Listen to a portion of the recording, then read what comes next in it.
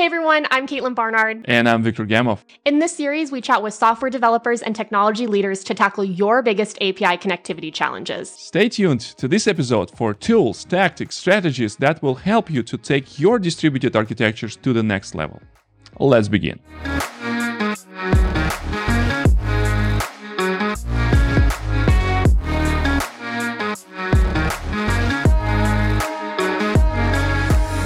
Today, I'd like to welcome Aaron Weichel, CEO at MS3. Aaron is here to talk to us about how to support your legacy applications while embarking on digital transformation efforts. If you're currently trying to figure out how to modernize your applications while dealing with technical debt, this episode's for you. Aaron, could you start us off by kind of setting the stage for our viewers on the problems organizations run into and how this relates to common connectivity challenges? Our organization has been in the integration space for over a decade. And so we've seen the evolution of technology as it goes from legacy-based type of B2B interconnectivity with pipe delimited data, fixed field sets through SOAP integrations. And now we're into our next generation of RESTful APIs and gRPC. Organizations, however, don't move quite as fast as what technology does. And so there's a lot of technical debt that is strung along for decades, across multiple industries that need to be supported as you're going through this digital transformation. And so this problem is something that organizations want the latest and greatest, but they still need to support the legacy-based protocols and interconnectivity. So we've actually came with some solutions in order to help address those needs. So one of the things we've talked a little bit about is how organizations in the early 2000s adopted these SOAP-based protocols, and they're now having to figure out what to do with those services. How are you seeing organizations handling this? Organizations have done a variety of different things, right? They've implemented, technology tooling like ESBs in order to provide both message and protocol-based abstractions. They've implemented a variety of different technologies in order to implement a way to hide the SOAP behind the scenes. And if you look at a gentleman by the name of Martin Fowler, he actually has a document written out there around the strangular pattern or strangular facade. And so we like to take that pattern and implement it in what we call the mullet pattern, right? Where you have a nice clean API in the front, you got the messy SOAP in the back. And what that does is it provides a layer of abstraction between the consumers and the legacy systems. Because you have that abstraction point, it allows a period of disconnection between the services. So that way, as you begin to modernize the back end systems, those are unimpactful for your consumers, which is really important because no one wants to have a change that goes into place. And then every time that a system continues to modernize or makes incremental changes on the backend system, that all of the consumers have to make modifications. That is a very costly approach. And by taking this mullet pattern, it really helps to alleviate that type of cost initiatives that organizations face on the daily. So one of the ways that you've addressed this, I believe, is through leveraging some custom plugins in Kong Gateway. Can you walk us through that approach? Kong Gateway is really pushing the boundary of the next generation capabilities, right? It's supporting RESTful-based protocols. It's doing gRPC and proto-buffing. It has the, GraphQL. And you intertwine that with service mesh for really a connected platform and not so much an API gateway.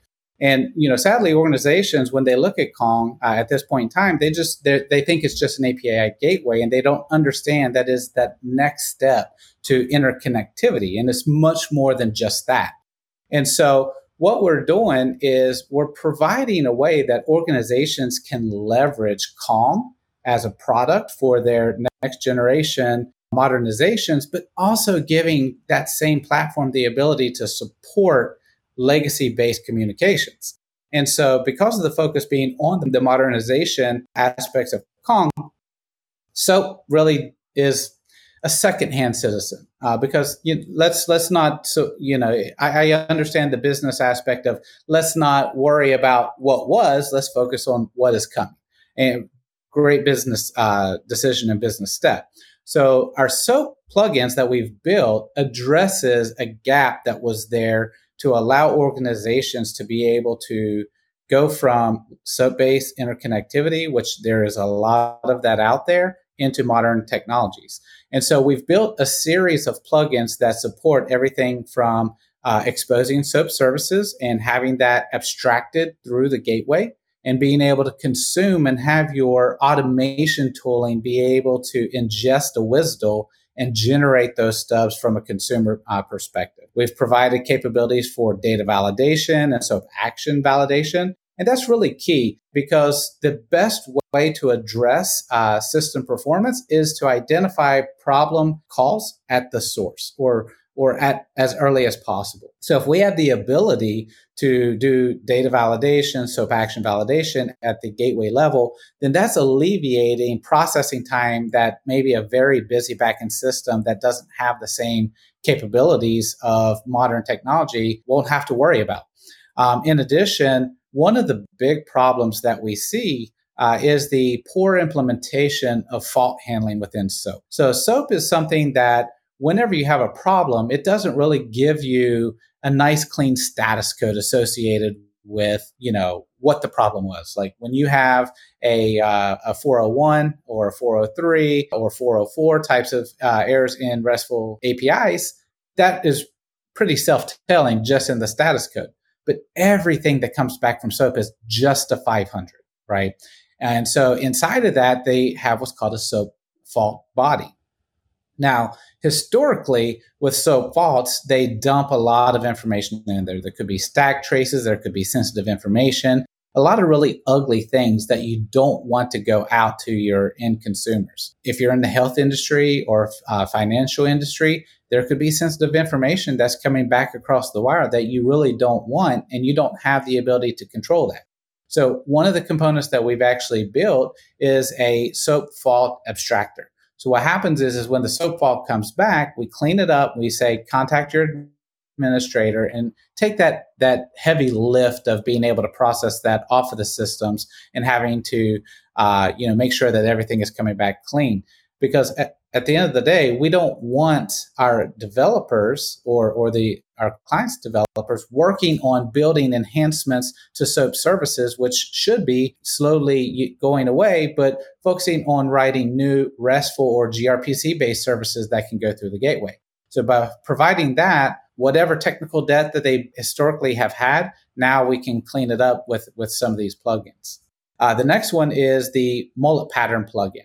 And so this is what I was talking to you earlier about, where we can actually begin to expose the RESTful-based APIs and the gRPC-based protocols through the front-end gateway. Or we'll give our clients the ability to expose legacy SOAP services without having to rewrite them right now. So they can expose that through Kong with a contract, whether with Open API or through a protobuf doc, and your consumers can start consuming that. The plugin will do mapping from those standard HTTP protocols or from the objects within the gRPC into the SOAP actions. As you know, with SOAP has SOAP actions that says, what is it that we're going to do with this inbound request, right?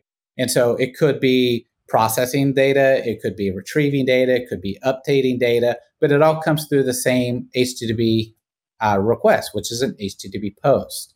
So what we do is we actually provide the capability to map a GET operation on the front end to a HTTP post with a, let's say, GET customer, SOAP action on the backside. Likewise, if we're doing a post operation for the customer, we do a post operation to create customer on the SOAP action. So this gives us the ability to really blend the front end RESTful capability to the SOAP back end. And that's going to alleviate rewrite of consumers down the line, especially as you're going from, let's say you have an old ERP system, maybe it's an SAP system or it's a Microsoft Dynamics, and you're moving to a Salesforce, right? Those legacy systems are using SOAP. As you're migrating your ERP components into Salesforce, now your consumers are completely oblivious that any of this work is going on the backside, because they're still getting the data models, they're still using the operations the way that they did before. So that's really, really powerful. Next thing that we did was we actually created an additional plugin kit for Kong. So what we did was we took a Java-based component and we built it to utilize the communication bridge within Kong. And the reason that we decided to go with this direction is because a lot of the powerful data transformation tooling is written in Scala or Java or things that are using a JVM. And so one of the open source platforms that we really love is called Data Sonnet. So Data Sonnet is a template-based transformation language that is written in Scala. It was originally created by Google. Shortly thereafter, it was adopted by Databricks. And then we went through and we added in a bunch of capability and functionality to enable some really complex data transformation. This is really important, especially if you're wanting to do things like orchestration, some lightweight orchestration in the gateway, where maybe from a mobile application perspective, you don't want them to have to send in these huge requests and these huge responses back and iterate through the data to then make the next set of requests. That becomes very erroneous to the mobile applications where their CPUs and their memory just can't handle that amount of work. So this capability allows Kong to have a lightweight call come in from a mobile application. It can use Data Sonnet to call, let's say, a product catalog. And then that product catalog will then return back information that we can then use another call out to a system to provide additional information, start to shrink the data model to only what the mobile application wants, and then return it back. That pulls the workload off the mobile application and provides that into backend systems, which have substantially more resources. And so that's another really powerful way that you can, master Kong with these plugins to, support a legacy on the back end, modern and mobile things on the front end. Yeah, that was a fantastic overview. Thank you so much for taking the time to do that. I know we have we'll share some more information in the description on how viewers can learn more about Data Sonnet as well as MS3 and all the great work you're doing, including those plugins. But any other final words for the audience before we wrap up? The last words is that technology moves a lot faster than organizations. And MS3 is here to try and ensure that organizations are successful in getting from where they are today and leapfrogging their competitors. And you do this by having smart strategic patterns and approaches in order to do that. And so that's why we understand this space, and we understand that organizations can't just forklift from one technology to another and be able to be successful. So these types of plugins and this type of ingenuity is what MS3 brings to the table in order to help organizations accelerate their modernization without impacting in an entire plethora of different ways. Whether it be your SOAP-based organization, or if you're fixed format, or if you're, B2B type of communications, those types of scenarios aren't going away anytime soon, but they can easily be updated in order to, allow for modern communication to occur between your consumers and your backend systems. Awesome. Some fantastic words of wisdom to end on today. So thank you so much, Aaron, for joining me today. Thank you to our audience who tuned in, and we'll see you next time. Thanks to everyone out there for listening. I hope you enjoyed today's episode as much as we enjoyed recording it. Be sure to subscribe to this podcast using your favorite application so you don't miss a new episode. Don't forget to drop us a comment if you have any questions for today's guests, or if there's a topic you'd like to see us cover in the future. For more content from today's guest, you can join us on YouTube to see demo segment from this episode of Kongcast. We'll see you next time.